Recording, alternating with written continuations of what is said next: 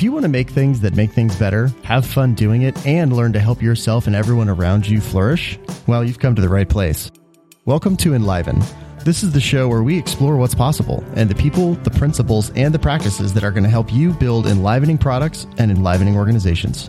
I'm your host, Andrew Scottsko, and this episode, my guest is Becky Baybrook. After getting her PhD in organizational psychology, Becky actually started her career working with the city of New Orleans. After that, she went into industry. But no matter where she worked, she's always pursued her goal of partnering with talented people at every level to create healthy work environments and bring out the best in people while building a solid business and pursuing a meaningful mission. To that end, Becky served as the Global Chief People Officer for companies across a range of industries, from big data to embedded control networks, solar energy, and microchip development. Most recently, she's focused her advisory work on life sciences and medical device companies. In short, she's one of the most experienced HR and cultural transformation leaders in Silicon Valley. When it comes to people and culture issues, she's pretty much seen it all. Becky starts her work from the belief that organizations and leaders reveal who they are in the ways that they respond to setbacks and tests of integrity. And she's spent decades helping people and companies through pivotal moments like this. In this conversation, Becky and I go deep on workplace culture. We explore some vexing questions around belonging, psychological safety, and how millennials are changing management. One area in particular that I think you'll find useful is a discussion we have about what the elements are that actually make up workplace culture. And then tactically, how can you get a good read on that culture from the outside if you're considering joining an organization? So whether you're in an organization as an individual contributor or a manager, or maybe you're in the market for a new role and really want to have a better sense of the culture in the organization you're thinking about joining, I think there's something here for you. With that, I give you Becky Baybrook. Enjoy. So first of all, welcome to the show, Becky. Thank you so much for making the time, and I'm really, really excited for this conversation. We're going to cover a lot of ground in this conversation, but so Becky, when you meet somebody right now, how do you explain to them, that classic of American questions of what you do? What would you say for people who don't already know you? Well, it sort of depends on the context, but I see what I do as being about creating a workplace that brings out the best in people. And that brings out the best in people in service of a vision or a mission or a direction for an organization. And that organizations that are highly successful pay off for, of course, the customers or clients. They pay off for investors. But in order to do that, they really have to pay off for the people who are in them, who are making them work, from the lowest level up to the highest level. And so for me, that's what I'm trying to do. I'm trying to create a healthy workplace that brings out the best in people across the entire hierarchy in service of a goal or a mission that matters. I love it. You just said so many of my favorite words in one nice, one beautifully concise package. That's how I think our friend Jeff said we should probably have a conversation, because he knows we're both very, very interested in that topic. So when you talk about that, what is, how did you get interested in this whole topic? Like, how did you get started, and what made you say, you know what, I want to go spend my time working on that? Well, there's some of it is my personal biography, and some of it is just opportunities along the way. So I'll start with a little bit of my personal biography. So I grew up in Hawaii. Most of your listeners aren't going to be able to see me, so they don't know that I'm white. And so I'm what in Hawaii is called a haole. And so my family and I were, because we grew up in a very rural part of Hawaii, we were different. We didn't look like everybody else. So that's part of the story. The other part of the story is that my father was a minister. And so he was a pastor of churches, and churches are the ultimate in volunteer organizations. Absolutely. And so from a very young age, I was very interested in how people connect and relate to one another when they are very different, and how they connect and relate to a cause. In the church's case, there's always a very strong sense of mission and what the church is about. So that's the biographical part. I always knew that I wanted to study psychology. So I did that in undergrad. And then I knew I wanted to go on to do graduate work, and decided once I got into graduate school that what I really wanted to focus on was organizations and what happens to people in organizations. And one of my first jobs before I even finished my PhD was working with the New Orleans Police Department. And I know that's going to conjure up a lot of images in people's minds, but part of my role was to help them kind of sort out how to think about race-neutral hiring and promotional practices. And when was this, by the way? Oh, in the 60s. I mean, in the 70s. Okay, so you were way ahead of most organizations in the curve. Oh no, they were doing it because a court told them they had to. You know, it was a result of a lawsuit. Oh, so well then, never mind. So this is about compliance, but I really got to see a whole bunch of interesting dynamics, and of course, anyone who knows New Orleans knows it's a fascinating set of cultures that have come together over time. So that was very formative. I got out of graduate school and got into a corporate environment where I was doing sort of the standard routine things that organizational psychologists do. I was doing executive assessments and attitude and opinion surveys and that kind of stuff. But over time, I decided I wanted to be much closer to what was going on in smaller organizations. And so I left the corporate world, took a fairly significant demotion to go become just a run-of-the-mill HR director in a high-tech company in Silicon Valley. Mm-hmm. And began to see what happens to people in the trenches, on the front lines, whether it's a PhD engineer or a receptionist. And that's a world that I hadn't seen that clearly when I was in a corporate role where I was mostly working with CEOs and operating executives. And I began understanding how a throwaway line, an executive can just say something randomly off the cuff in a meeting or on his way out the door, but a receptionist or a frontline engineer or a graphics artist can hear that comment and interpret it in a way that the executive probably never meant. And it can have a ripple effect in organizations.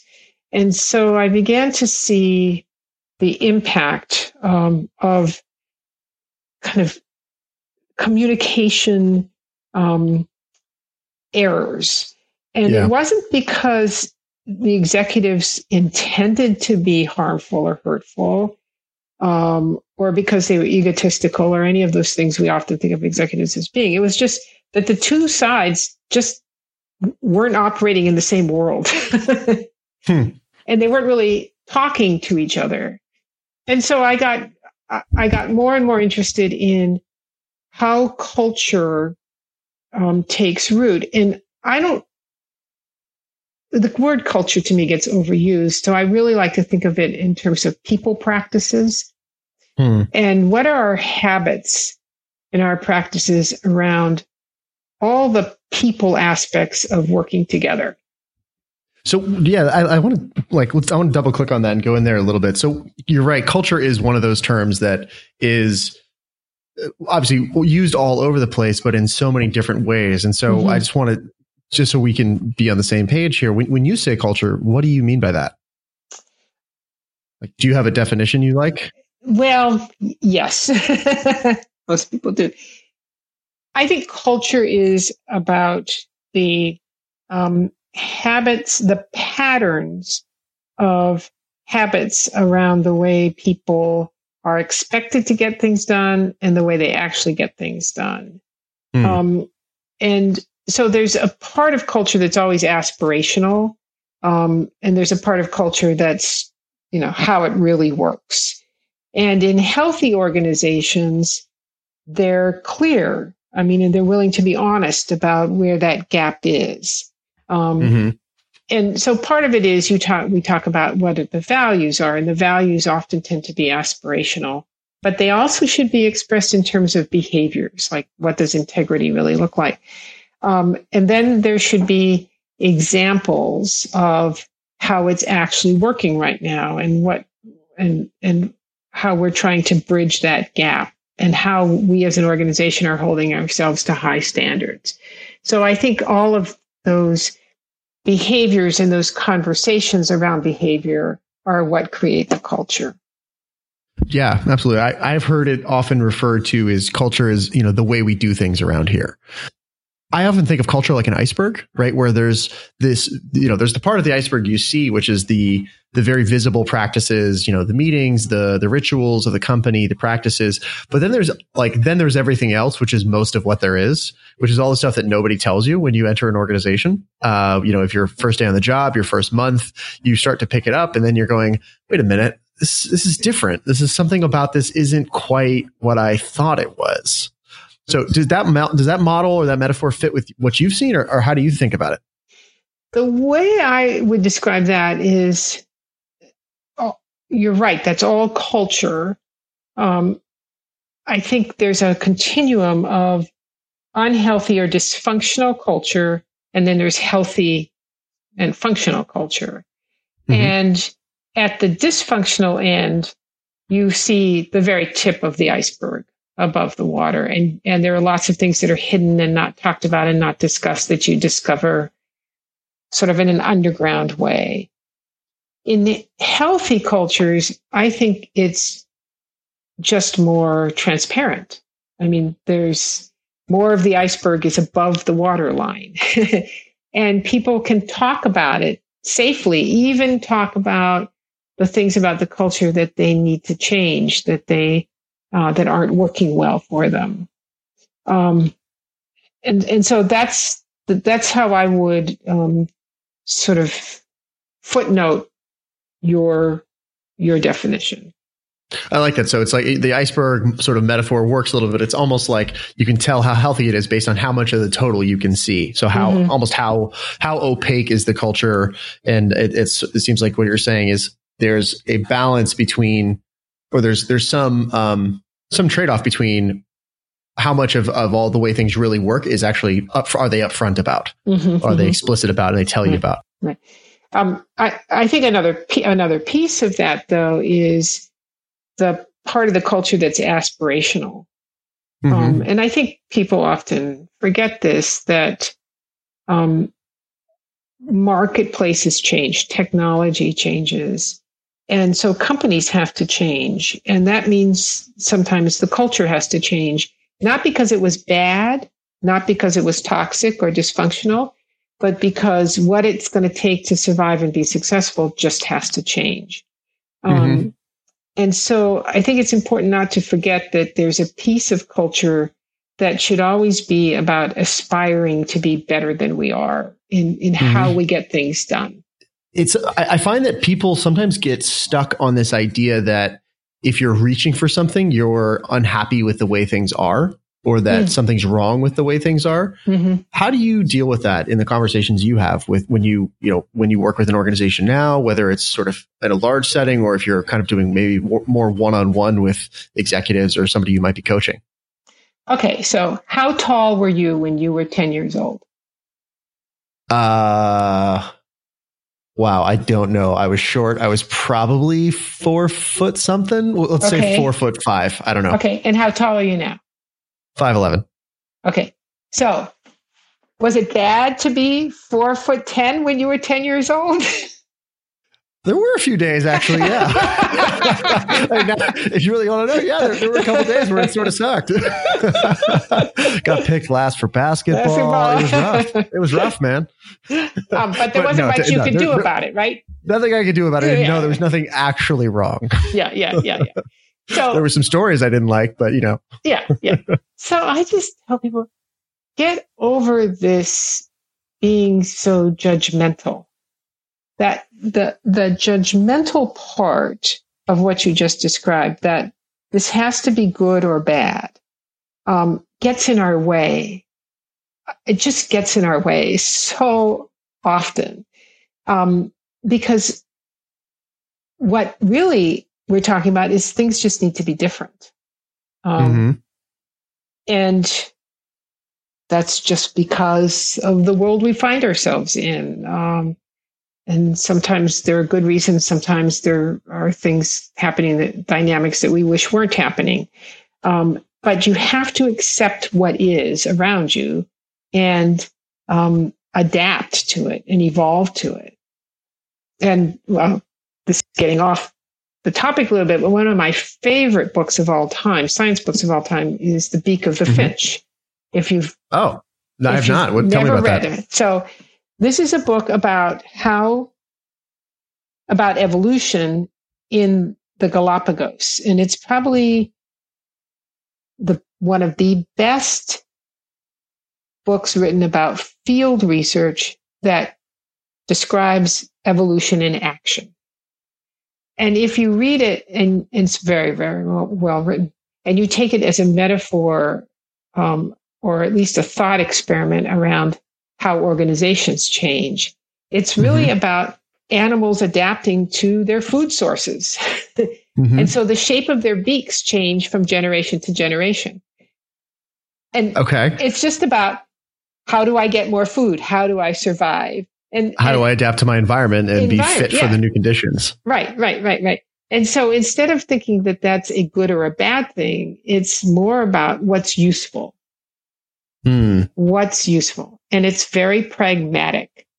And I think we've lost some of that in organizations, or in the way people think about their lives now. What do you make of that? Oh, now we're getting philosophical, but I think it's in part because we live in a fairly polarized world where people feel like they have to take sides, or they have to have a deep cause that motivates and propels them.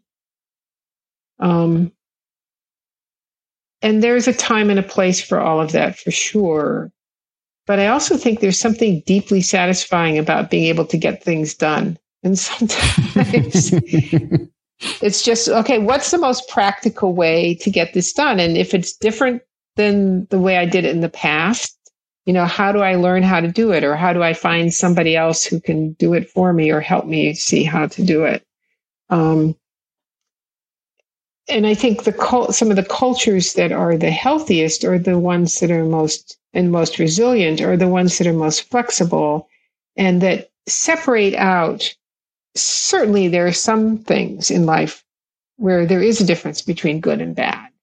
And when it comes to issues around integrity, for sure. But then there are other parts of life where, like communication. Okay, so sometimes it's better to have a group meeting, and sometimes it's better to talk to everyone one-on-one. And there's no inherently good or bad about either approach. It's just which one's going to work the best. And at different times, different things work better than others. And so let's not get too hung up about that. Right. Kind of using the right tool for the job, so to speak. Right. And I think, I've seen too many executives who are leading some kind of change in the organization get up and say, we're pivoting, we're going in a different direction. We're going to be eliminating 100 positions. So 100 of you aren't going to be here next week, blah, blah, and or we're being taken over by somebody who's buying us. And it's all, the implicit message is, we did something wrong, or you did something wrong, and that's why we ended up here. And I think that's so unnecessary, because a lot of that is just, well, first of all, if I'm an employee sitting there listening to that speech, I'm saying, I didn't do anything wrong. You, Mr. CEO, did something wrong because you didn't figure this out. You're our leader. You're supposed to keep this from happening. Yeah, you're supposed to protect us. Yeah. But there's so much about the business world, and that's happens just by chance. It's fairly random, and so it's important to control the things we can control. But beating up on people or organizations, or saying that we were bad and now we're going to be good, it's just not useful. Yeah. So I'm hoping you could give me an example, because I know you've seen such a wide range of business situations, right? You've seen turnarounds, you've seen mergers and acquisitions, you've seen shutdowns, you've seen startups, you've kind of seen it all. And, especially when we're talking about things in the world of technology, which a lot of the listeners of this show are involved with in some form or fashion, it's a volatile world. It's unpredictable. It's fast. It's complex. It's extraordinarily, that's one of the things people like about it, right? Is that it's so dynamic and interesting. But it does make this kind of thing a little bit more challenging. So what I'm hoping is, as you think back over, maybe you could help us understand, what is it like? So you kind of just painted a broad picture of what this looks like when it's probably not being done very well by whoever's leading this conversation and this sort of change effort. Maybe could you give me an example of, like, maybe a contrasted example of, here's what it looks like. Here's what people are likely, the traps that someone's likely to fall into when they're going through a difficult situation. And then how should they navigate that? How do they deal with those traps and avoid them?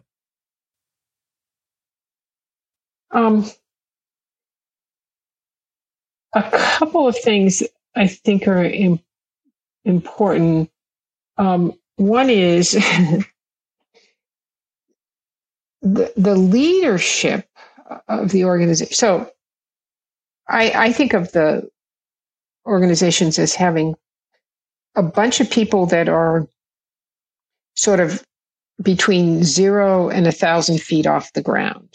And they have, that much perspective. They can see that far towards the horizon because they're working in that, on those elevations.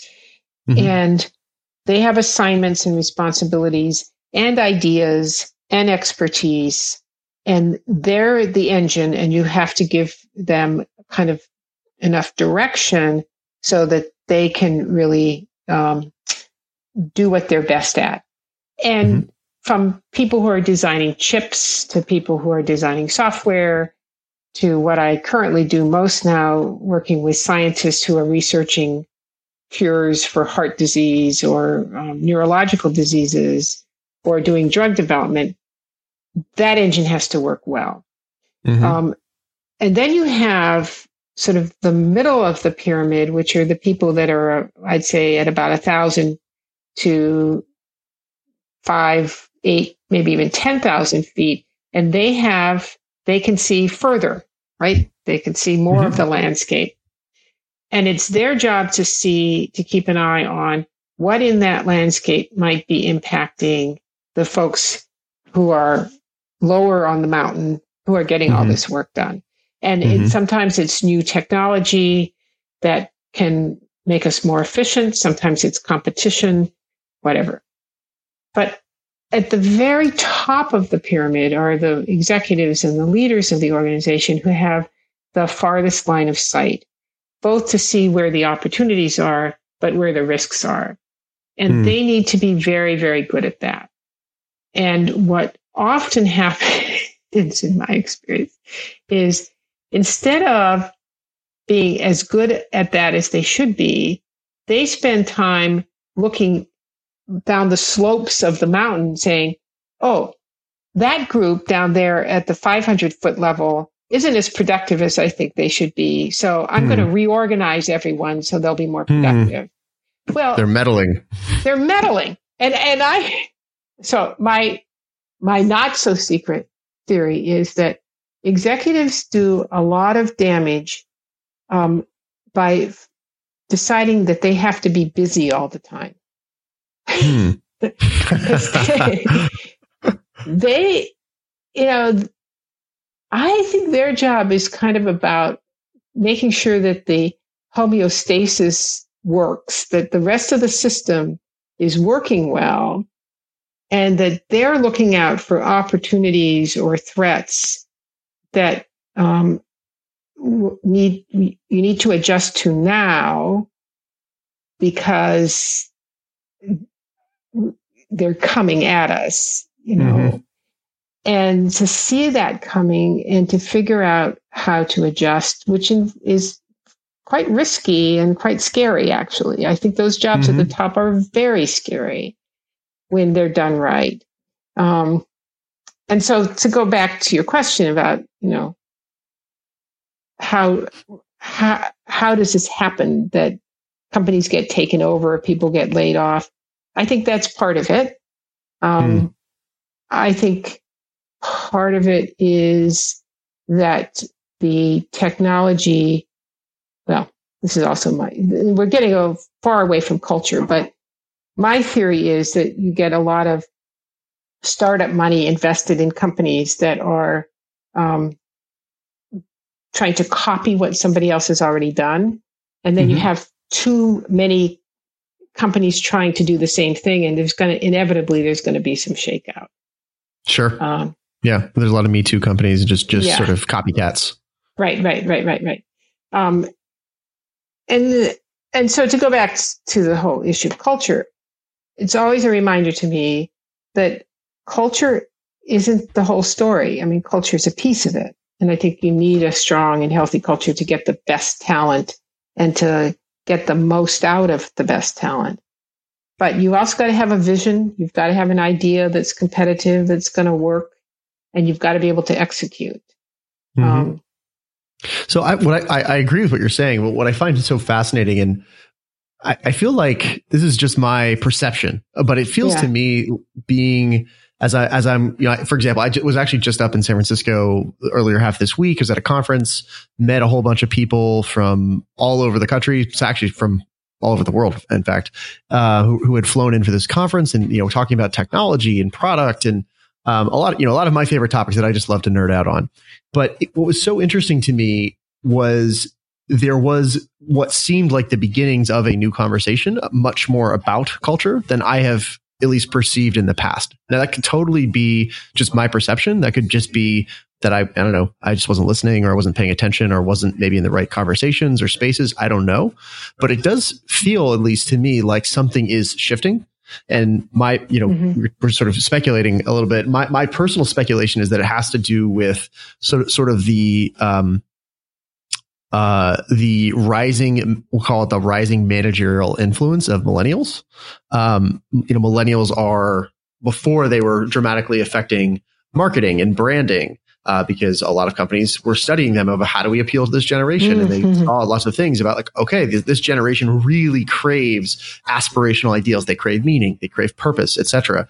But now they're not just the consumers anymore. They're starting to become, middle managers. Some of them are CEOs now, et cetera, et cetera. And I think a lot of that, generational, I don't even know what the right word is, but the generational kind of zeitgeist that millennials have is starting to show up now in the conversation about like, how do we do what we do?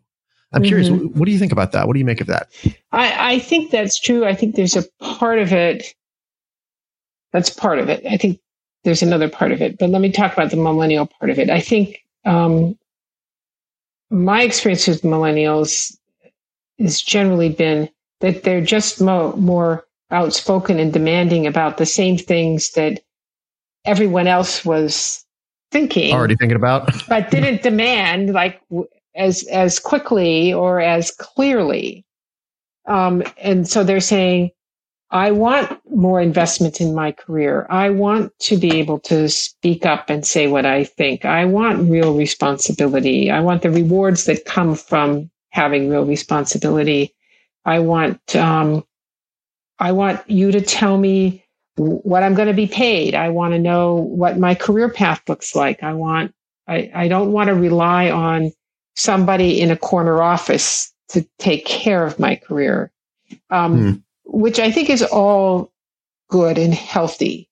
And I think organizations have kind of in their own way, taught millennials that this is important, because I think lots of them saw their parents or their grandparents get fired, get laid off, get pushed under abusive managers, or end up in dead-end jobs that they weren't happy with.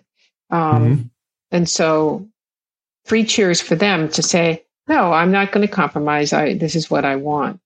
Now, I think sometimes they don't stop to really understand, and organizations don't always give them ways to understand what kind of maturity it takes to be a real leader, and how to navigate some of the issues they're going to face, which are where there are no good solutions. And it may look simple from the outside, but you get into it and it's very complex. Never is, right? It's never easy. So that's a piece of it. I think the other piece of it, though, is this, especially in the Bay Area, this competition for talent, because there are so many jobs and there aren't as many talented people as there are jobs. And so people are getting called by recruiters. They're getting promised all kinds of things. They're getting wooed and romanced in ways that,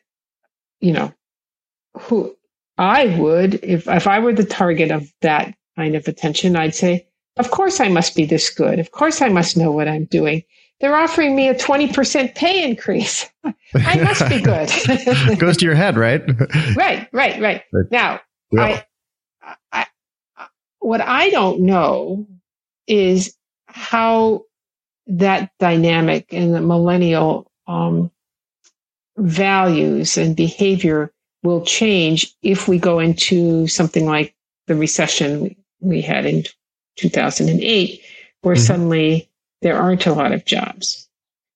I also don't know much about how millennials are coping with college debt, for example, or coming out of school with just enormous no resources to have the kind of life that their parents did coming out of school. And so I'm sensitive to the fact that there's that dynamic out there as well, even though I don't see much of it here in the Bay Area. Yep.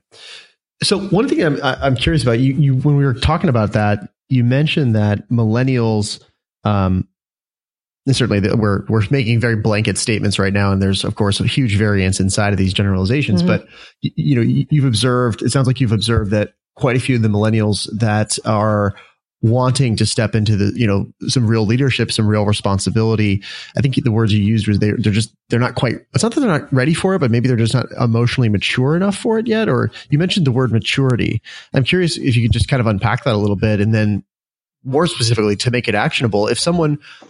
How does someone, what I'm thinking about here, what's going through my head is that, the people who are in these situations are probably unaware that they are not ready for it. They just they think they are ready, or they're entitled to it, or something like that. How do you break through to somebody and then get them to hear it? And what is it that they actually need to, what is the growth that actually needs to happen? So one of the things I've heard over and over again is millennials they trust each other more than they trust the generation ahead of them. And I think I think I understand where that's coming from, because I think they feel that whether it's Generation X or Y or Boomers or whoever, a lot of folks who are in those management and executive seats are staying there and are not creating opportunities for millennials, and are not necessarily very good at investing, mentoring, and giving millennials more to do, or more responsibility, or helping them really understand, here's a situation, let's talk about the trade-offs we have to make here. Or here's how this budget works. Here are some of the limits and constraints, and let's figure out how to work through this. And then sometimes when millennials come up with ideas and say, well, let's have unlimited vacation, and you get a sort of more traditional manager or chief finance officer or someone like that, operations officer says, no, there's no way we can do that. But then they come out with the Netflix slides and say, well, but Netflix does it. Yep. And so it becomes more of a conflict between worldviews, if you want to call them that, and less of a, what are we trying to accomplish? And let's figure out a path forward that works for everybody. And so I can see why millennials would say, that generation is just getting in our way. And that's unfortunate, very unfortunate. On the other hand, I've also seen millennials promoted too quickly and who decide that good management is about taking your team out for beer every afternoon. Now, I'm overstating that a little bit, but I've also seen millennials who had not learned how to separate friendship from managing your former peers. And as a result of not understanding the differences in the role, not being able to have some of the more difficult conversations or even see some of the dynamics in their team because their filter was, these are my friends. Yeah. That's one of the hardest transitions someone can make, I think, is going from, because it totally changes your entire experience of work, frankly, which is such a core part of our lives. It's not our entire lives, but it's a big chunk. So how do you coach somebody who's in that situation? Let's say you've got a 28-year-old person, a 28-year-old woman who's just been promoted from amongst her, quote, peer group, and is now the manager. And she's, obviously she's very competent. She's very skilled. How would you coach her if you saw her making this, what seems like a fairly common type of mistake of, not understanding roles and boundaries. And that's sort of what I hear in there. What would you do about that? How would you coach that person, assuming they were in fact willing to be coachable and do the work? Just always something. I always start with, why did you want to be a manager? I mean, I just think it's understanding, why do you want to be a manager? And there are many, many, many different reasons people have. I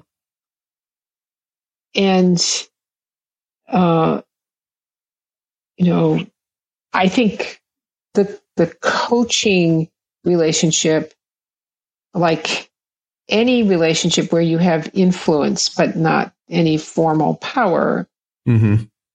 My metaphor for this is surfing, right? So you go out remember, I grew up in Hawaii. So you go out to the beach. Which island, by the way? Kauai. Oh, Kauai. Nice. So you're dragging your surfboard with you and you're going out, you're paddling out, and then you're sitting there and you wait for the waves to come. And your job is to be very vigilant, very watchful, very observant, understand what the cadence and the pattern of the waves and the tides and the currents and, of course, the rocks or the sand, whatever it is. But you have to wait for the wave, and then you have to catch the wave. And I think coaching and influence is a lot about being able to see when the other person is catchable, and creating that moment or being there in that moment when that other person is really ready to hear or to consider the questions that you're asking. And so you got to kind of create enough of a relationship so that you can be there at that moment to have that conversation and to make that point or to ask that question and get someone to see it. What are the signs you look for? How do you know when it is the right moment? I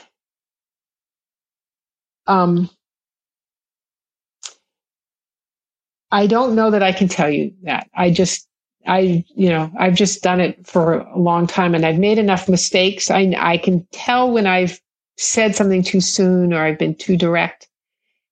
People are different. So some people want to just be told directly, and some millennials will say, just tell me how I'm screwing up.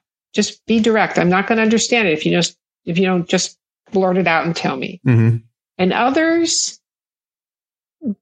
they want to figure it out on their own. And there are people who learn that way, and it's kind of trial and error, and it's kind of, don't tell me, let me figure it out. And sometimes it's more about asking them questions or saying, have you considered this? Or let's do a thought experiment. It's another one of my favorite ways to get into things. And help them discover it for themselves. So there's some is the Socratic method, and some is the, were you happy with what just happened there? Because I think you really screwed up, But it depends a lot on the person and the relationship that you've built with them. Yeah, you have to have that you have to have that background of relatedness, that trust built up enough to have some of these harder conversations, right? You can't, you don't just get to, that's not how relationships work. You don't get to just walk in and be like, bam, here you go. I mean, some people you'll get there faster. Right. Are there any, on that note, are there any particular approaches you've seen, whether it's, a book or a resource where you found that you've seen people have good success or, repeatedly kind of learn this skill when they look from this perspective? So I think the approach that I've used the most and that I've seen most helpful is something called Crucial Conversations. Tell me about that. So it's a pretty famous book, isn't it? It's Crucial Conversations: Tools for Talking When Stakes Are High, and they also have can't even remember the name of it. They have a website. They do training, and they do a newsletter, which I get and read religiously. Let me see if I can find it for you. Crucial Conversations. Okay, we'll definitely put that in the show notes. Yeah, I think it's, and I don't use everything they've done, but I go back to them over and over and over again. And I just find it to be really helpful, really thoughtful. Perfect. And part of it is being vital smarts is what it's called. Vital smarts. Okay. Vital smarts. Another one I've heard a lot of people talk about is Radical Candor by, I believe it's Kim. Is it Kim Scott?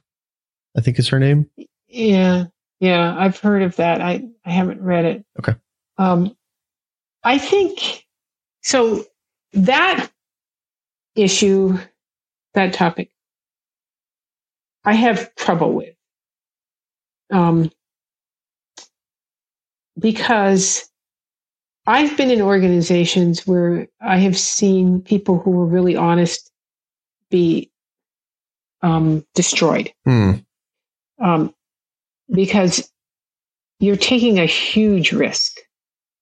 And unless you really are ready to take that risk and ready for everything it means, or you really understand the people you're being honest with, it can backfire. And I've also seen people totally misunderstand it, and particularly executives who think radical candor or transparency is, okay, I just fired the head of sales. Now I'm going to stand up in an all hands meeting and tell everyone I just fired the head of sales because he was falsifying expense reports.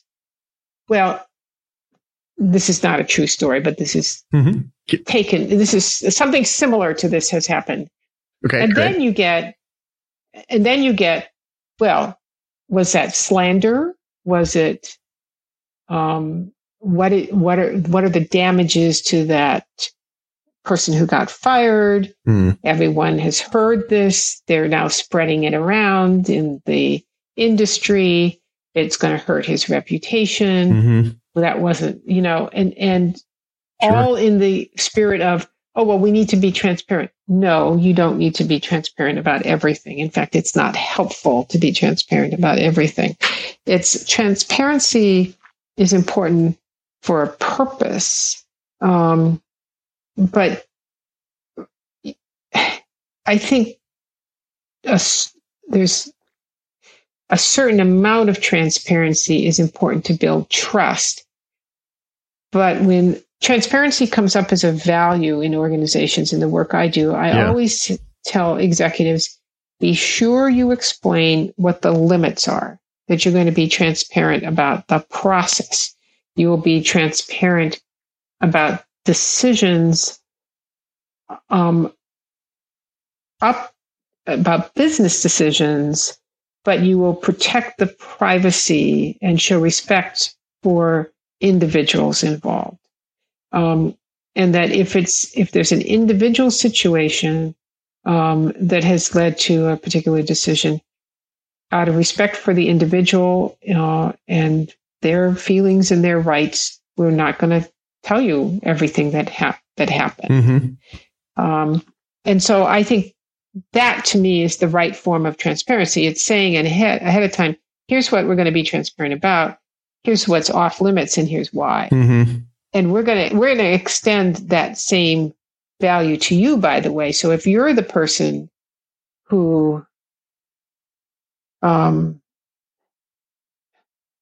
fired or who has a serious illness, mm-hmm. or whatever it is, sure, we're just not going to share that with people. Yeah, I'm hearing you really emphasize, because transparency is another one of those words that gets thrown around so much these days, and you have mm-hmm. to ask, well, okay, what does that actually mean? What does it look like? Mm-hmm. And I think you bring up such mm-hmm. a good point about it. Transparency doesn't necessarily mean 100% disclosure of everything like that. In many cases, that would actually be irresponsible. But it seems like if I'm hearing you right, it's much more about it seems like it's a combination of clarity and fairness, right? In the idea of being upfront with people about what is on the table that you're going to share. It seems like it's really about sharing as much as you can, while still being responsible to certain realities about whether it's individual privacy or sometimes there's regulatory things. If for example, you're doing mm-hmm. a major deal that involves M&A, sometimes there are like legal things that you just can't talk about. Right. An example I've heard that one particular culture I've heard of, although I've never experienced directly, that is, I think probably deals with this a lot is, are you familiar with Bridgewater Associates and Ray Dalio? Mm-hmm. So fascinating place. You might check it out. So Ray Dalio he's pretty much the most successful hedge fund manager ever, in the history of Earth, or which I guess is anywhere, because I don't think there's hedge fund managers on other planets, or if there are, we don't know about them yet. Moving on. So he started this hedge fund called Bridgewater, 30, 40 years ago. They are now mm-hmm. far and away the most successful hedge fund, just not even close. And they have a very, very particular culture. And he put out a book, I think it was 2 years ago, called Principles, that was all about their basically the operating principles that they've come to, and basically how he runs his mm-hmm. life, how they run Bridgewater, because they have such a distinct culture that they are very different than any other normal or typical culture you might find. And one of their big things is this idea of radical transparency, right? And that is so baked into their culture that, it really is radical relative to a typical corporate culture. But even when I say radical transparency, they have practices like, every meeting is recorded and publicly available, right? So there's no secret meetings, right? But publicly available to whom? Within the company. Within the company, within the company, and then, and so they have things like that. Everything is publicly available within the company. They have, this is people dealing with very, very sensitive financial information and extraordinary mm-hmm. amounts of wealth.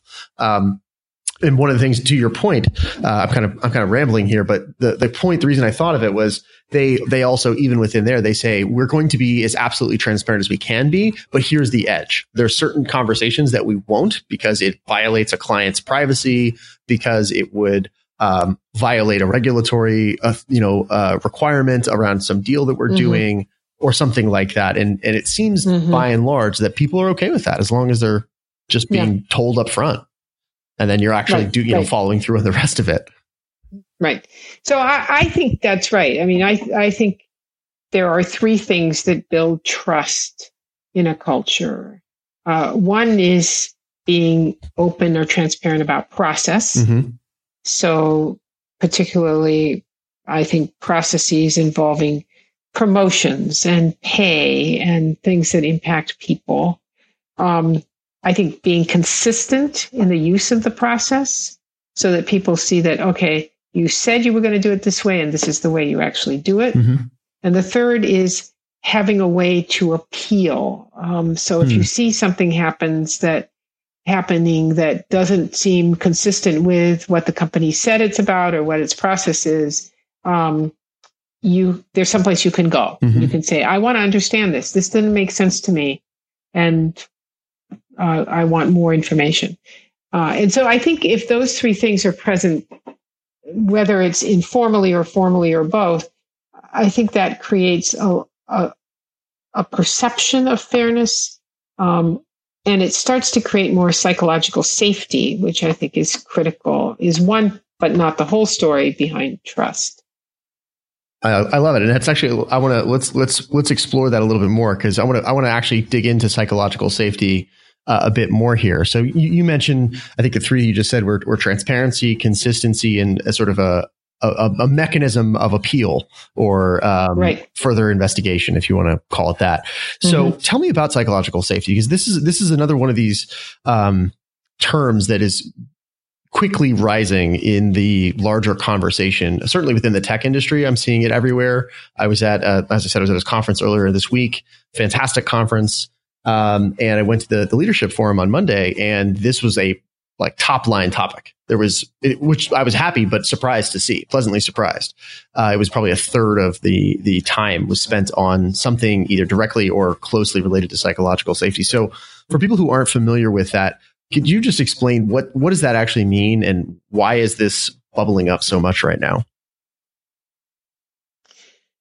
Well, what it means is that you work, and it's applied to the workplace, but it can be true in any relationship, that in the relationships that you need at work, you feel secure and safe enough to raise difficult issues, things that might be threatening. That's going to be very different for different people. Things that might threaten your job security, might threaten your relationship with your boss or your peers, your work assignments, anything that feels like it's a little risky, a little scary. So, best example in my world is, and this happens a lot, and the Bay Area, we've got people here from all different cultures, many, many different cultures. And they have very different norms around physical space. Mm-hmm. Sure. And so in some cultures, standing really close to each other is fine. Mm-hmm. And in some cultures, it's very uncomfortable. So this may seem like a trivial example, but then you layer into that gender issues. And so this is at the most sort of innocent level, women from one culture being able to say to men from another culture, you're getting too close to me. Mm-hmm. And having that be okay. Mm-hmm. And that this man from this other culture doesn't take offense at that, doesn't decide this is someone he doesn't need to pay attention to, respects her for saying that, mm-hmm. and then is willing to adjust his behavior as a result. That's psychological safety. It's really hard to do. Yeah. And I think people are talking about it a lot because it's like emotional intelligence. It sounds neat and it sounds like, oh yeah, this is a good thing. But making that actually happen in organizations is really, really tough. So I'll give you an example. So in almost all of my clients are right now are small companies Mm-hmm. that have somewhere between 25 and 50 employees. Okay. And so one of the first things we do is figure out, how are people going to get feedback? Mm. And is it going to be a formal process, an informal process, blah, blah, blah, all of that. And one of the things I always put on the table very early on in the design discussion is, are employees going to be able to give their feedback to their managers? So is there going to be 360 or upward feedback? Mm-hmm.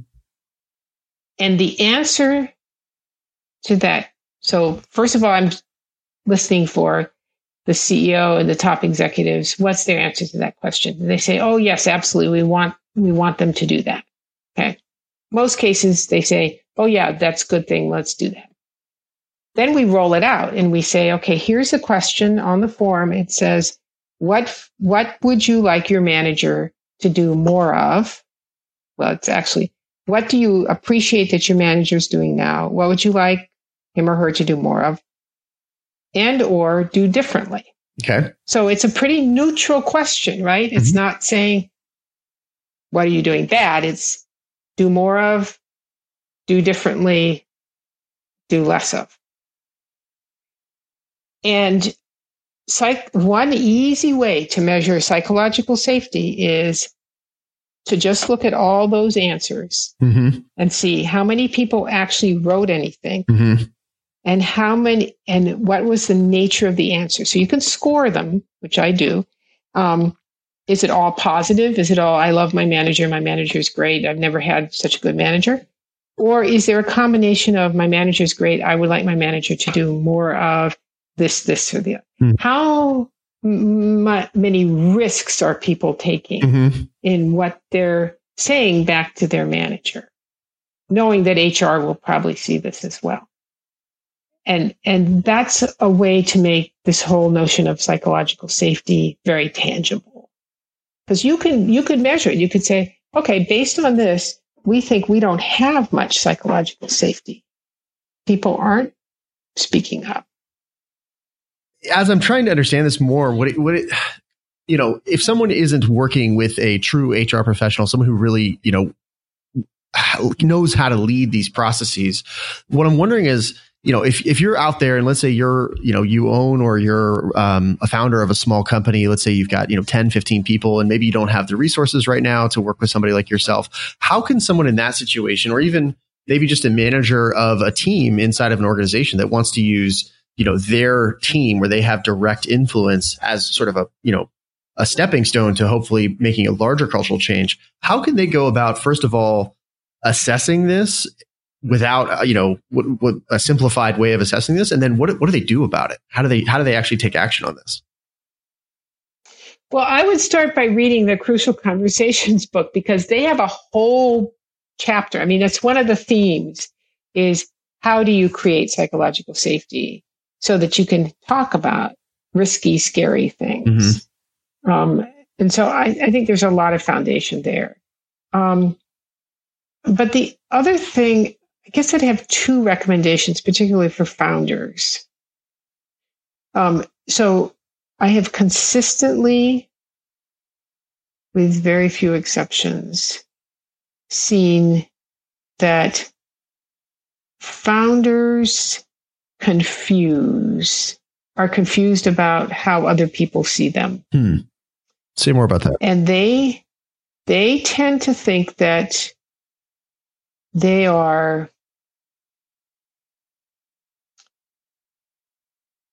tend to underestimate how much fear they can create in other people just by the nature of being the founder who's getting the money to create the company, who can basically say, I don't like you, go away. Mm-hmm. And even though the founder has no intention of doing that, they still have that power. Yep. And once they start talking to investors and getting money and getting it organized and having lawyers and talking about cap tables and controlling interest and all that stuff, all of a sudden they are in a different world. And the 5 people that they used to sit around bullshitting around about technology and, who's coding this and, isn't this cool?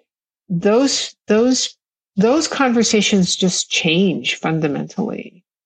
And so that collegial give and take, kind of we're just buddies sitting around in a garage goes away. It just changes. Yeah. And I think there are a lot of founders who don't realize that or want to think that they can recreate or go back to that buddies sitting around in the garage.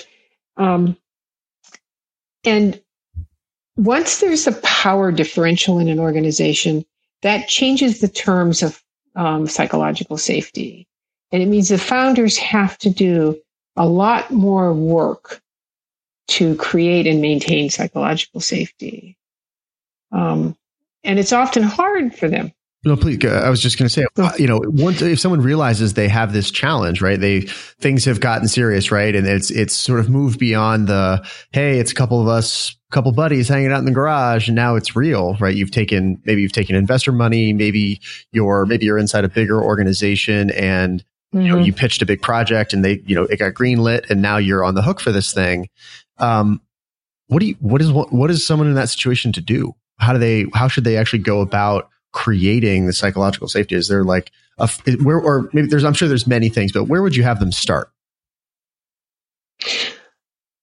Before I answer that question, one thing I point out, because I think it's practical and helpful. So when you're a founder, or to your point, you get a big project, you're part of a bigger company, generally you're getting shares, you're getting equity, or you're getting a bonus. There is some payoff that's different for you than it is for everybody else. And usually that's not a big secret. Okay. Eventually people find out. So don't try to hide it, but don't flaunt it either. I mean, don't go in and talk about the new Tesla that you're picking up, or having delivered to you that night. Yeah. Don't be that. I've seen too many. Don't be that guy. Don't be that guy. Yeah. Okay. So what would the next step be? And so the next step is, I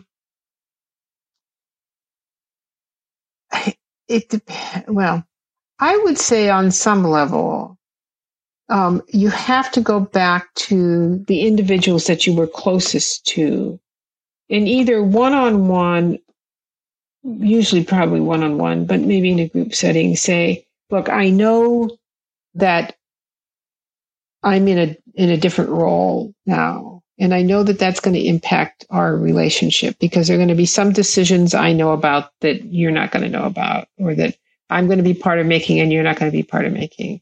So you kind of have to acknowledge the reality first. And then you say, but I want you to know that your input, your point of view, your ideas, the creative process that we share together is really important to me, and we can't be successful without that.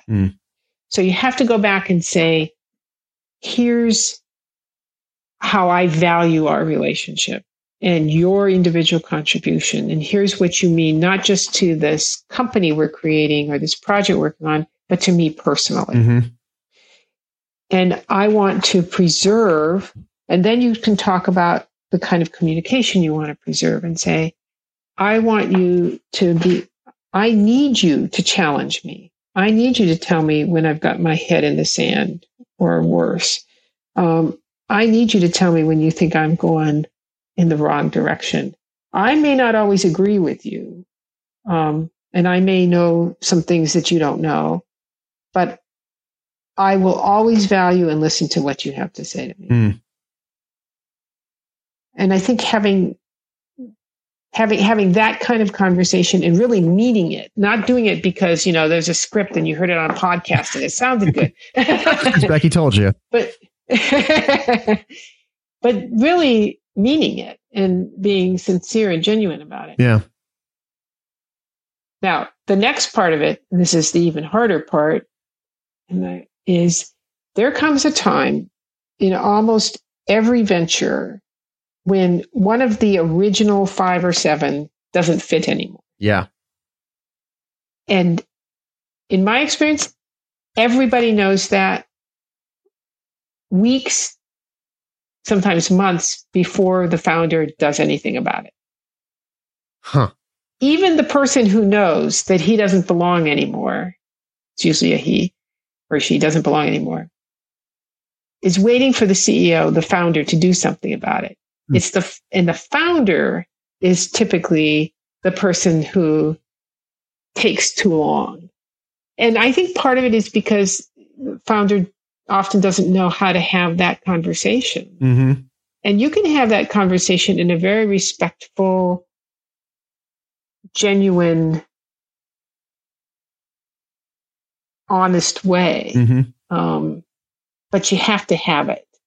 This is such a juicy topic because, you know, this to me is a paradox, and which is why I'm so intrigued by it. Because on the one hand, if psychological safety means having that sense of safety and belonging, which is sort of what are sort of the prerequisites to have those, to take those risks, right? To put yourself out there, to say, hey, I don't know about this, to disagree, almost like it's safe to have conflict. How then? So where does belonging fit into all this? Like, you know, what is it you see that happens where this particular person no longer fits anymore? Is it just that the culture has changed? Is it that what the company needs is different now? What is it that usually causes this kind of thing? There are a bunch of different things, but remember, I think it's really important when you're talking about psychological safety. What is safe? So none of our jobs are safe. Jobs are never safe. Even the CEO's job, the board, the investors could come in and say, sorry, we think you're out. You know, not the right person. Yep. You're out. So the job is never safe. The company is never safe. What is safe, what can be safe, are the relationships, because that's what we control. And so when I think about psychological safety, I think about, is my relationship with you or with this team solid enough that is the relationship solid enough, and do I have the skills that I need to raise difficult topics with you in a way that's respectful but honest? And so there are two things there. There's the relationship we built over time, but there's also the skills I have and the skills I believe you have. And that's why I think if you want to create psychological safety in an organization, you have to invest a lot of time in how to talk about things, how to set it up, how to communicate and practice it. And at the end of the day, it's not about promising anyone safety for their job. I mean, someone comes to me and says, I have falsified test data on a medical device. No one's getting psychological safety for that. Sorry. Yeah. That's an integrity issue. That's a major deal. Yeah. Or someone, but if someone comes to me and says, you know, I was supposed to deliver test results. Well, in my case, the kinds of things I work on, I was supposed to get you this data for a pay review by Monday, and I screwed up and I did the analysis wrong, and I have to redo it, and it's not going to be ready until Friday. Okay. Now, I'm going to react to that very differently than I would react to someone coming in and saying I falsified the data that was sent to the FDA. Yeah, very different situation. Right. One is like, we got to scramble to rearrange timelines. The other jeopardizes the entire company and could jeopardize patients. So totally different dimensions of risk. So I think I think that's what you have got to remember to solve the paradox, is that psychological safety is more about the relationship than it is about, am I going to get to keep my job or not? Because that's just, it's apples and oranges, I think. So psychological safety is my relationships are solid enough that I can raise difficult, sensitive issues early before, while there are still many degrees of freedom for solutions to do something about it. Yeah. So let's imagine, I want to make this concrete. So let's imagine you've got someone who, so one of the things that, let me take a step back. I've personally become very interested in culture, for a number of different reasons, but I mean, the biggest one is very similar to how you got interested in it. Is for me, we spend so much of our lives at work, and I'm committed to having people who spend their time in an environment that brings out the best in them, that, helps them be more alive because of what they do, not less alive because of what they do. And, which is actually where the title of this show came from in the first place. My question though is, as I've started to explore these topics, one of the common refrains I've heard from people who know much more about this topic than I do is something to the effect of, if you don't have senior leadership, and this is really more about just cultural change in general, but I think it probably applies here, which is, if you don't have, senior leadership on board, just don't even bother. Don't waste your time. Like, if they're not even interested in a change like this happening, you're just going to beat your head against the wall, burn out, and get super frustrated and leave. So I guess it's a really two-part question. First of all, do you think that's actually true based on what you've seen? And then my second question is, if that's true, let's say you're someone in a situation where the larger environment is not ideal, just put it that way, and you are feeling very much at risk and you want to do something about it. How should you approach that if you're not feeling safe in that environment? You're not feeling like, wow, I can really say this to my boss. Because of your experience of the larger environment. Is it worth it? Should you? How do you? Or is that whole thing I just said, is that just actually a really fancy excuse for just not taking a risk? I think that's an excellent question. And it's got so many dimensions to it. But one of the people who had the most influence on my thinking and my practice early in my career, it's a guy named Peter Block. Okay. Who you don't hear his name as much anymore. I think he died years ago. But he wrote a book called The Empowered Manager. And the basic premise of this book was, you are responsible for yourself.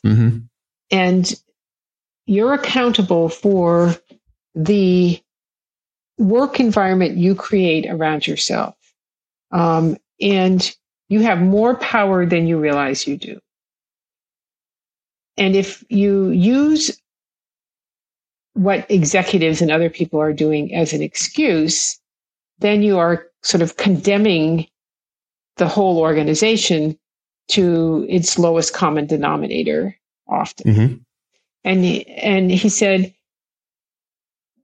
don't be naive.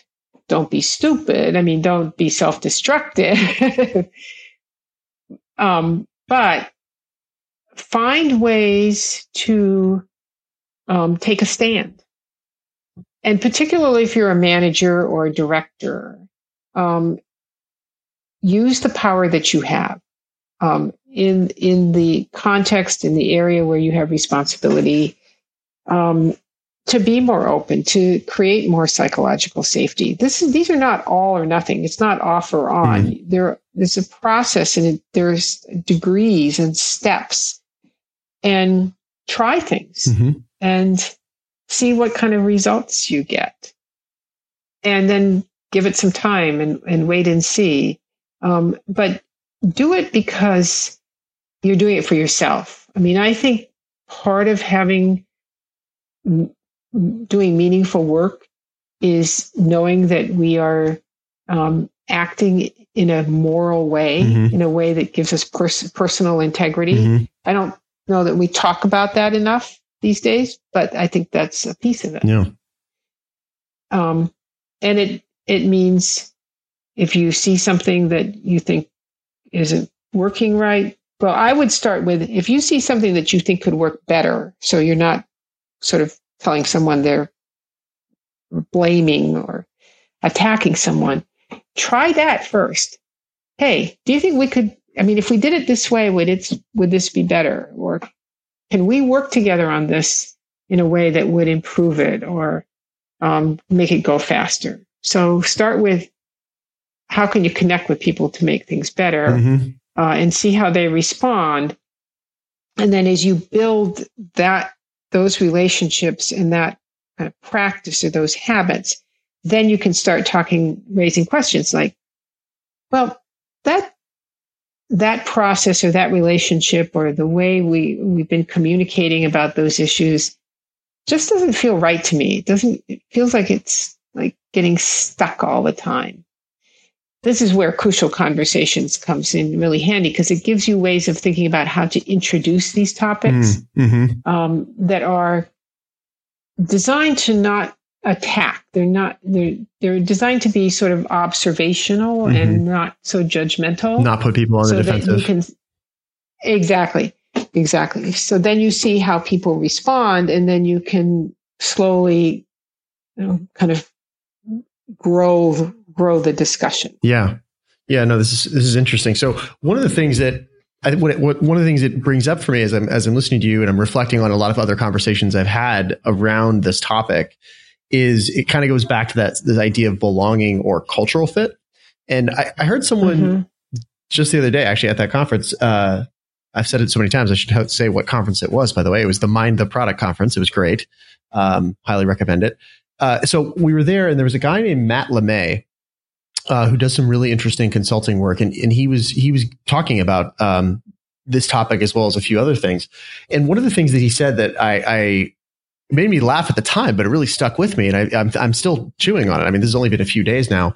Was he said he doesn't like the term cultural fit or culture fit. And I was like, oh, that's interesting. And he said more. He said and I'm paraphrasing here. This is not exactly what he said, but it was something to the effect of, when you say, oh, that person's not a culture fit or something like that, it's sort of implying that it's the onus is on that person. I think he was mostly referring to this in the context of hiring. Let's say you're talking about a candidate for a position. He was saying, when you say, oh, that person's not a culture fit or something like that, you're saying, it's on that person to fit into our sort of pre-existing structure, almost like a puzzle piece, right? They have to fit some mold, and that he doesn't think that's right. And that what he said he prefers is the idea of culture add. And the idea that this person will bring something to us that maybe we don't have already. They'll challenge us in productive ways. And I've just found myself in the days since then thinking, just sort of percolating on this idea of like culture fit, culture add, belonging. Where does this all come together? How does someone know? And maybe we can segue into that in a minute here. Is, let's say you're either at a place you just started working or you're considering joining a place. How do you know if you are a culture fit, if you belong there, whatever phrase, whatever wording you'd like to use? Yeah, I actually think it's really important if you're a candidate, and this goes back to the first conversation we had. If you're a candidate, you have to be assessing, is this a culture, and I would use the word match. Are you going, is this culture going to be good for you? Is it going to bring out the best in you? Or not? And I think a lot of it goes to questions around how the culture handles setbacks and frustrations. And setbacks can come because a competitor wipes out, some of your market share, because you missed a technology leap, or it could be because the team didn't execute well. So there are all kinds of reasons why the culture can have issues. But, well, you were saying, what you had, one of the reasons you'd gotten into this was because of all the time we spend at work and making it meaningful. And I think going back to an earlier theme, one of the things about millennials is they do care a lot about their relationships with each other. Yeah. And definitely. And work doesn't trump that. Where, with, I think, my parents' generation, and even to some extent my generation, and we had friends at work, but work was considered more important than friendships. Okay. When we were at work. And I think it's different with millennials. I think some of them think my relationships at work with my colleagues there are just as important as my relationships, as my work. They kind of come together. And that creates something very different about the culture. And I think sometimes it scares managers, because I think managers see millennials as, well, they're all going to stick up for each other, and they're like one group. And so we can't sort of tease them apart, or we can't treat one differently than the other. Millennial gang. Yeah. And I don't know if that's really true, but I think some managers perceive it that way. It's really interesting what you're saying about and it's something I've been wondering about as well. Since technically I think I am a millennial by like 2 years or something. But the idea of, I think what I'm really hearing in what you're saying is the idea of how personal work is. Like that it's almost, I think that's right. Yeah. And when I say that, I don't mean, what I'm not trying to say is that to people who are not millennials, that like work didn't matter to them, right? Or that it wasn't deeply personally meaningful. That's not what I'm trying to say. What I'm trying to get at is, it seems like if I'm reading the tea leaves right, and I don't know if I am, that millennials want to, the kind of overused, the almost trite phrase right now is like to bring their whole selves to work, right? They want to want to bring more of their personal self, their full self, beyond what they do at the office into the office. They want to be able to have conversations at work that are not just professional development, but like whole person development, right? It's when I've had, I've coached a lot of people in my various roles, and some of those conversations were, there was only so deep we could go in the coaching conversation, and there was like kind of a floor there. That person was not willing to go beyond that. And okay, I respect that. I'm biased in this sense. I just want to disclose, like, be upfront about my bias. My perception of those coaching relationships was that that limit they were putting, that like edge that they would not go across, was actually limiting their growth professionally as well. Like, because they couldn't, there was just some place they weren't willing to go. They weren't willing to talk about or be seen, something like that. They're like, wait, that's in my personal life. It has nothing to do with the office. And it's like, well, you're still the same person. Like, that stuff going on in your personal life, you brought it with you when you showed up today, It didn't just stop, and vice versa. Like, when you have a bad day at the office, which happens, it goes with you home or wherever you go after work. And so I'm curious if you've seen anything like that in terms of I don't know the right terms for this, but the level of comfort maybe that people of different generations have, or maybe it's a preference for how personal things are allowed to be. Does that make sense? Well, yeah, like where the boundaries are. Yeah. So here's where it's, I think, tricky. Up to a certain point, sharing information with colleagues about maybe personal doubts or personal beliefs, or personal style choices can be helpful, and it's good to get different points of view, and it creates some sense of closeness and supportiveness. And that can be very meaningful and very positive and very motivating. And it can keep people in an organization. It can keep them connected and loyal and attached to the organization. The risk is when it goes off the rails, when someone, I deal with situations like this more often than I'd like. Someone has a substance abuse problem. Mm-hmm. Someone has now it's an emotional disorder of some kind. And now we're getting into disability territory. Sure. And it becomes really complicated because it creates this tension or this conflict between the person's ability to do their job and the job that needs to be done. Mm-hmm. And so you're their confidant, you're on their team, and they're telling you, I can't come to work on time, or whatever the issue is. Sure. And now, what are you supposed to do? Are you supposed to say, "I'll cover for you"?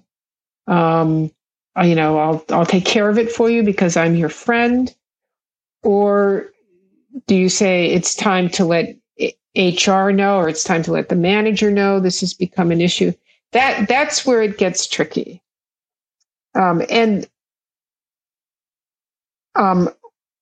Or there's a romance developed, or it becomes more than just friendship. So I think that's where it's just, I think the ideal is right. I respect that and appreciate it, but there are going to be enough cases where it creates real dilemmas in the organization, and not just for the organization, but for individuals in that team, in that social circle. So we're talking about millennials and boundaries. And I actually think that what naturally has happened with every cohort, every one of these sort of generational groups, is as their lives change, they get married, or they have children, or they settle down in different ways, that other part of their life kind of replaces some of what they were getting from work. Yeah. I don't know that will happen as much with millennials as it might have with the boomers or Generation X or Y, but it's certainly, I think it's likely, and I'm sort of starting to see that in some of the places where I work. I think they're always going to have a different relationship with work, in part because they have come into the workplace at a time when there were so many people ahead of them. And it's been, and there's been a gig economy, and there've been different jobs, and the millennials move around so much. I mean, 18 months in a job is pretty normal. And when I was coming up, if you hadn't been in a job for 10 years, there was something wrong with you. So it's changed a lot. It's changed a lot. Big difference. Yeah.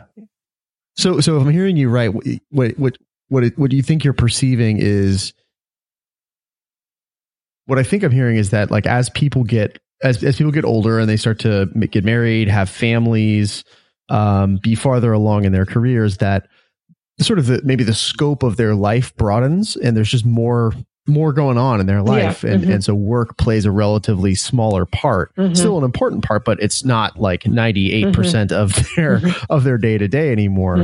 Is that what you're getting at? That, and I'd add that as they move around, because they don't stay in one company for a long time.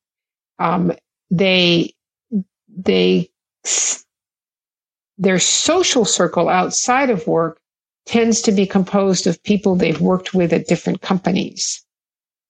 So that's who they hang out with. All their friends are former coworkers. Right. And then you'll find that they will say, okay, I'm going to leave this job to go to another job because that's where a friend of mine or someone I really liked is working now. And so they'll move jobs in part because they want to continue to work with people they like. Yep. And that was certainly not true of my generation or generations before the millennials. Gotcha.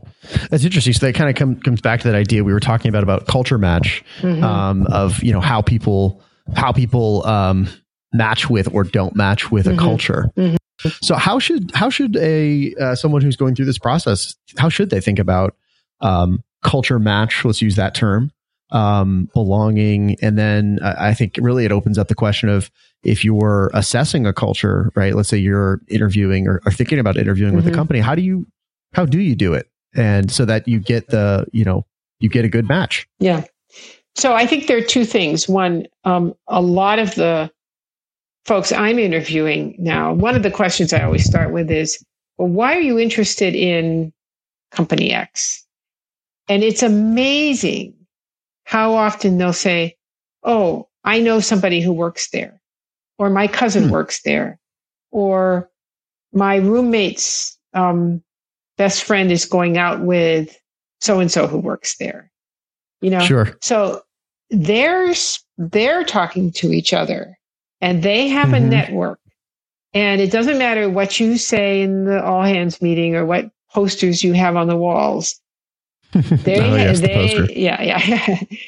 have their own brand and their own perceptions of what the culture is. And so I think if you're a hiring manager or you're in HR, you're worrying about attracting talent, you need to know what the word on the street is about your company and how things get done. But secondly, to your second part of your question, I'd say when you're interviewing, ask people and don't ask HR, because HR is going to give you sort of the prescribed answer. I mean, you can ask them, but be a little... Ask somebody else too. Yeah, right. Get some reliability data. There are two basic questions. One is, how do you celebrate success? And what is success in your company? How do you define what success is and how do you celebrate it? And then I'd listen and see, okay, is it like individual team level? Is it big company level? Is it formal? Is it informal?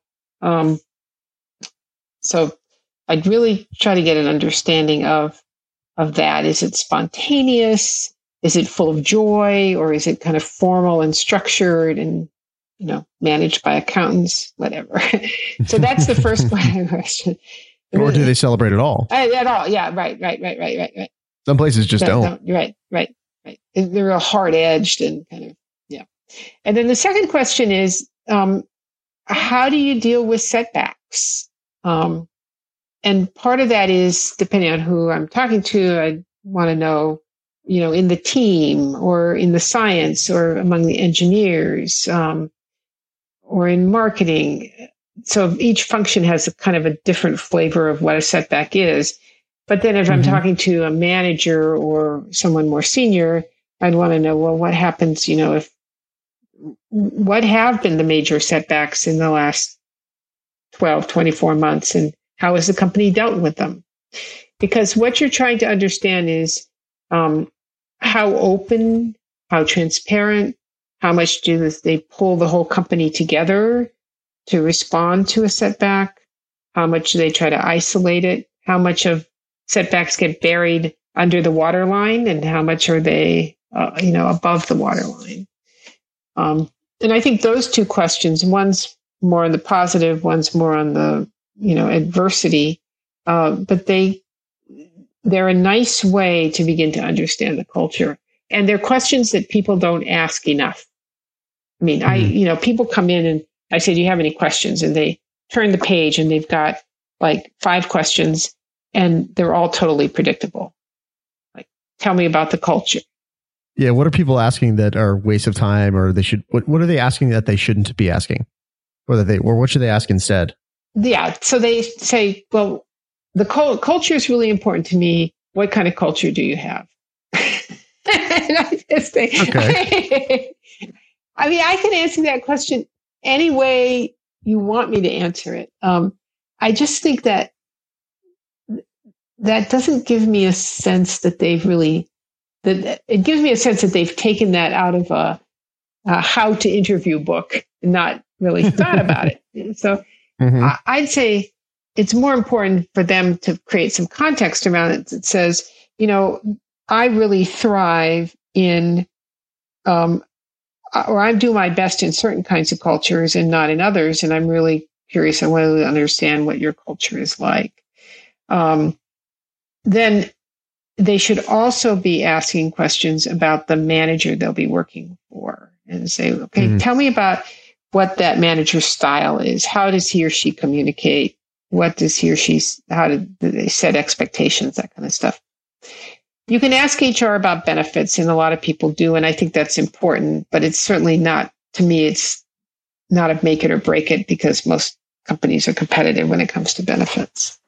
The question that people often ask that I really like is, why do you work here?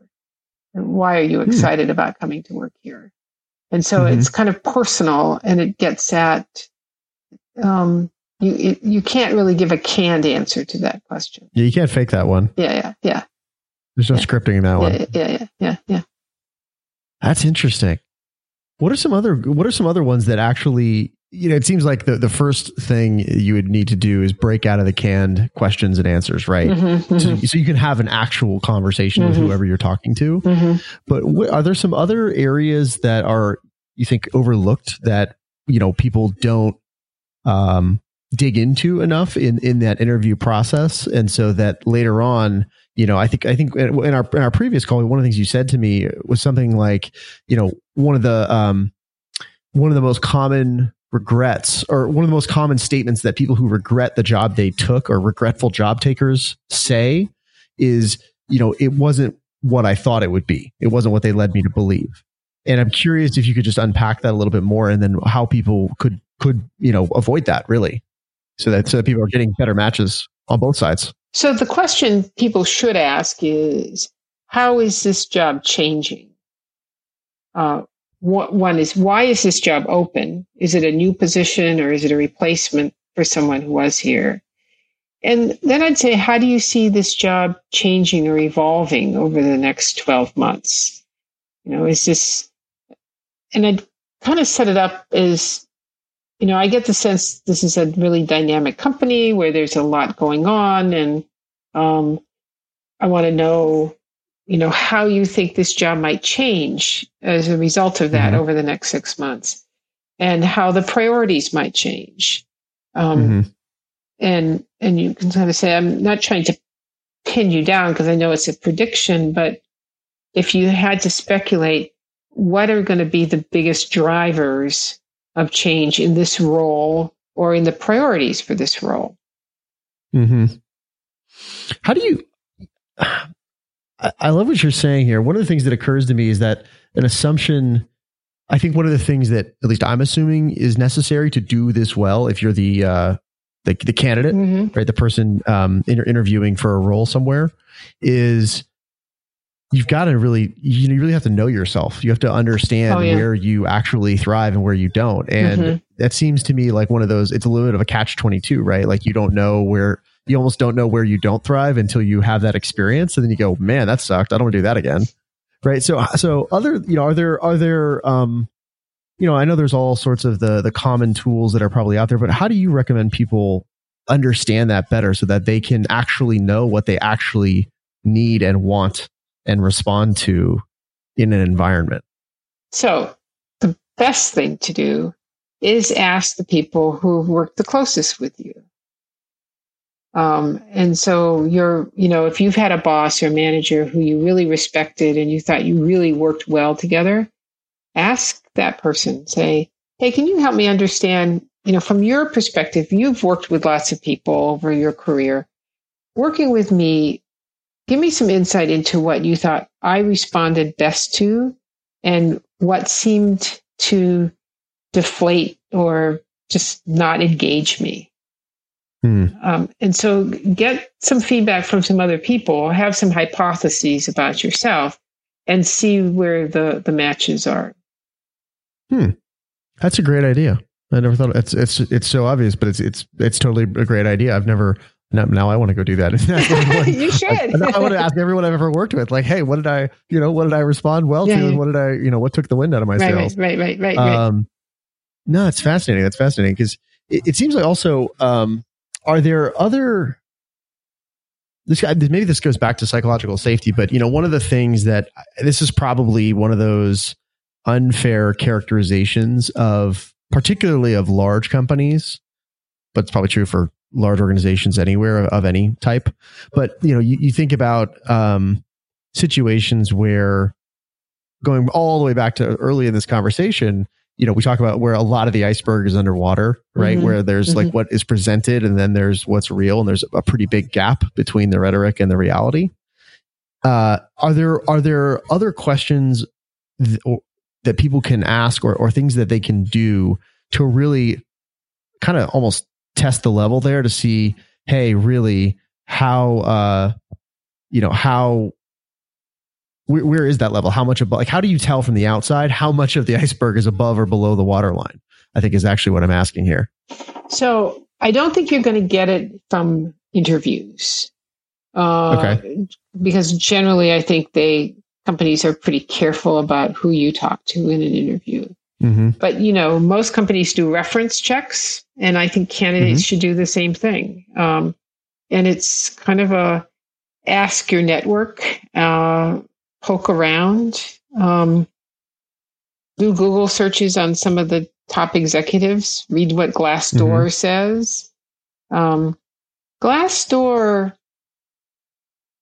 any single entry in Glassdoor is suspect, but as a general trend, looking for patterns. Looking for patterns. It's like Yelp reviews, right? One bad Yelp review, whatever. But you see 30 of them, you're like, something weird here. And in Glassdoor, you can, because they identify the function of the person giving the review, you can kind of figure out, okay, if you're a software engineer, go look at what the software engineers say. And it might be different from what the marketing people say. But but sometimes if a company is changing a lot, you're going to get it's just going to be very dynamic. And if you're joining a company and one of the things to ask is, how is the company changing? Are they going through a business model pivot? Are they trying to change their culture? If I hear them talk about a change program, then I want to know more about that and how it impacts me, because inevitably, if you're doing a lot of change, there is going to be a gap between the rhetoric and the reality. But that's what you kind of have to do that as part of creating change. That's different. Do candidates ever asked to talk to the person who, like, let's say it's a replacement. You said why is this role open? Maybe it's a new thing, in which case, never mind. But let's say it's a replacement. Do candidates ever say, like, can I talk to the person who left?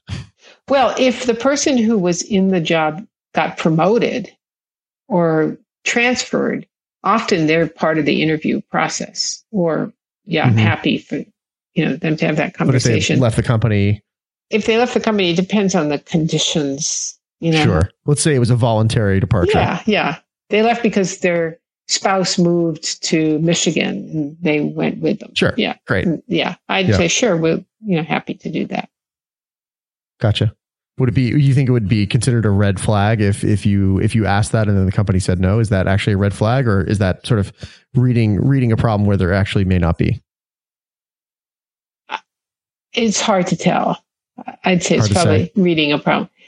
I think, look, what I tell candidates is, if you really know yourself and you're working on being authentic, yourself, you're going to, at the same time, get better and better at picking up authenticity from others.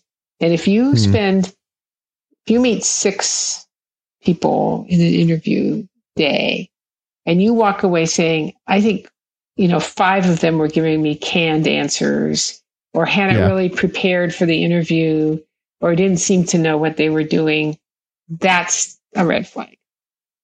Yeah, a big flag. Yeah, I remember you mentioned to me in our last call, sorry, was that not only is it understanding like what's the process for this role, how's it changing, and what the company's really looking for in this role, but it was really about seeing like how thoughtful is this company? Like, do they actually know what they want? Yes, exactly. Like probably a lot of companies probably actually don't, which is sort of surprising. If you're from the candidate side, you assume they do, but I guess not. That's so interesting. Because they've got a to-do list of 100 things and a key person has left and they have to fill the position. And they often don't stop to think carefully about how the position has changed, what are the priorities. And if they have a really strong HR function, HR might push them and get them to do that. But sometimes, unfortunately, companies that don't really care a lot about their culture or their people will take a lot of shortcuts. One of the places I want to start to wrap it up here is that I'm really curious about, as you mentioned, companies that have a strong HR function, right? And you follow that with companies that really care about their culture. I could see the assumption being made that if you like, if one, then the other is likely to follow, but the inverse is not true, right? You might have really great HR people, but not at your company leadership may not actually care that much about your culture, even if they say something to otherwise. But I imagine if you really actually care about your culture, you would be much more likely to have a strong HR function. But it depends on the company size. So when you're really small, like 20 employees, you can do it on your own if you care and you read, and there are books and there are people out there like yourself who, think about this and practice it. Once you get up to 30, 35 employees, you're starting to, your culture is creating itself, whether you like it or not. And you really need someone to help you focus on it and keep you honest about it. And so that's why I work with a number of companies that are really small, like around 20 employees. And my sole purpose, well, I have a few other things I do, but largely it's around helping them think about their culture and helping them practice it as they grow. And sometimes that's like 4 hours a week. Sometimes it's 8 hours a week. It's not a ton of time, but it's being in the right place at the right time to have the right conversation. Sure. Yeah, no, it's funny. I think you actually just answered, you answered my next question, which was, what I'm imagining is I think the HR function, I think that people who don't work in the HR function undervalue it. And they undervalue culture. I mean, it's one of the reasons that culture is going to be a very major theme of it is a major theme of this show. Like, this show started as a product management podcast, right? But it's broadening and evolving into much more of, yes, that's an important part about like not only the products that we make, but then very quickly you get into, okay, well, how do you make those products? And then right there, you're at culture. And so that's how culture really came into the conversation. And so one of the things I find myself wondering, and I'm curious if you've seen this or have any thoughts, is let's say you're a small company, right? Say 10 to 20 people, let's call it that, right? So you're out of the absolutely nascent phase, of like three people around a kitchen table, but you're not like a full blown big company yet. Yeah. And let's leave the outliers like Instagram out of this one. What argument would you make, or what would you, if you were to try to convince those people and say, like, here's why you should be investing now in HR and in culture, because they have so many other things on their plate that feel like they're, way more urgent, more important, like whether it's raising the next round, getting the next version of the product out, et cetera, et cetera. What would you say to those people to say, like, yes, this is actually worth your precious time right now? So do you care about how things get done? Yes. Okay, then you care about culture. And if you're not thinking about it intentionally, it's going to happen to you unintentionally. And it's going to happen as a result of sort of the amalgam of the people you hire.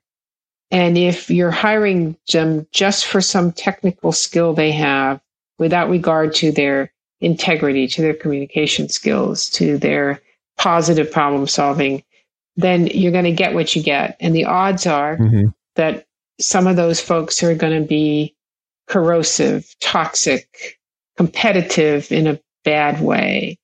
And that's going to have an impact on everyone. You may not see it in the first year, you may not see it in the second year, but you'll see it in the third or fourth year. It will drive turnover. It will slow you down. Your resources won't be as aligned or as productive or as creative, and you'll have a hard time attracting talent.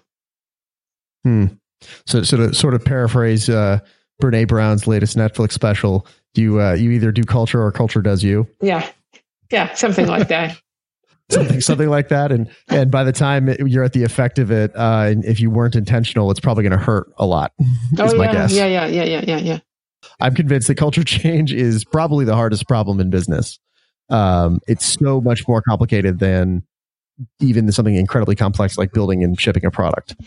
Partly because if you haven't been paying attention to it, it's happening unintentionally. It's the iceberg is under the ice, not just under the waterline, not just for candidates, but for employees, for everybody.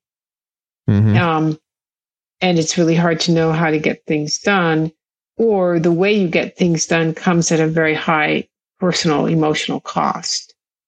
Yeah, the experience sucks. Exactly. Yeah. That's a technical term. Technical term. Experience sucks. Love it. I love it. Yeah. So, before I ask my last question, where can anybody who's following this and wants to go deeper, where can they connect with you online, or is there anywhere you direct them to that you want them to put their energy if they want to follow up and learn more or connect with you? LinkedIn, it's fine. That's probably the easiest way. And I'd also say, look, I'm not marketing myself. I'm happy to share with people and share books and sort of forums and things I think will be helpful. But I'm not trying to. I'm not on Twitter. Totally. I'm not on Twitter, and I will never be on Twitter. All right, perfect. No, just thought I would ask in case there's somewhere you wanted people to, some door you did want to open. Yeah. So I guess we'll go ahead and wrap it up with just one rapid fire question, which is if you, it's rapid fire in the sense the question is short. Your answer doesn't have to be. You can take as long. You can go as long as you want, but the question is intentionally trying to be short. But if you could have someone who's a leader in an organization that's listening to this make just one change in their culture that you think would have the biggest impact in creating an enlivening work environment, what change would you have them make? Listen better. So I think most executives, most people in organizations in life don't listen well enough. And so learning how to listen better, because just the act of listening is an act of validating and appreciating the other. And that creates meaningful relationships. It creates respect. And it leads to psychological safety, which I think leads to trust. And that just leads to good things for people personally, for relationships, and for businesses. Perfect. Well, on that, I just want to say thank you so much for coming. And honestly, it's been such a fun conversation, and we've gotten to cover actually an enormous amount of ground. I had literally had pages of notes of things I wanted to talk about, and we actually hit a huge number of things. Good. I'm so glad. Which is a wonderful surprise because that almost never happens. But this has been so much fun, Becky. Thank you for your time and for just coming and being so open and generous with your expertise and your experience, and helping us all do what we're here to do. So thank you so much for being here. You're welcome. Lots of fun for me too. Thanks for listening. If you enjoyed this episode, please rate and review us on iTunes. That helps us reach way more people and build this community up. For show notes, links to the resources, and everything else we discussed, please go to enliven.fm. Feel free to reach out with questions, feedback, or just to say hello by emailing connect@enliven.fm. Be sure to subscribe, and until next time, my friends, leave them better than you found them. We'll see you soon.